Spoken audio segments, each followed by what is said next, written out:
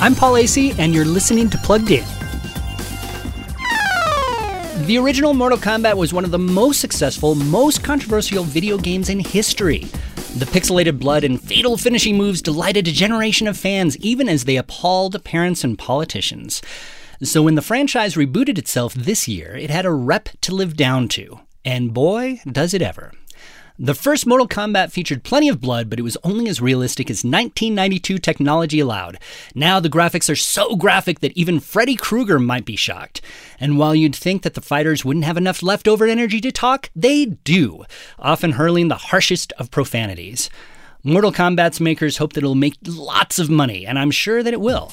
But this game brings another dimension to the term gross earnings.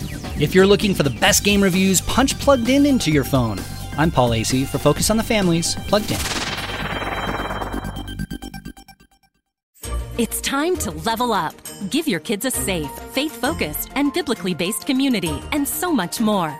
Join the Adventures in Odyssey Club. Club members get on-demand access to the exciting Adventures in Odyssey series, including more than 900 episodes. With faith-building activities, parental controls, and a safe online community, the Adventures in Odyssey Club could be your best adventure yet. Learn more and start your free trial at adventuresinodyssey.com/radio.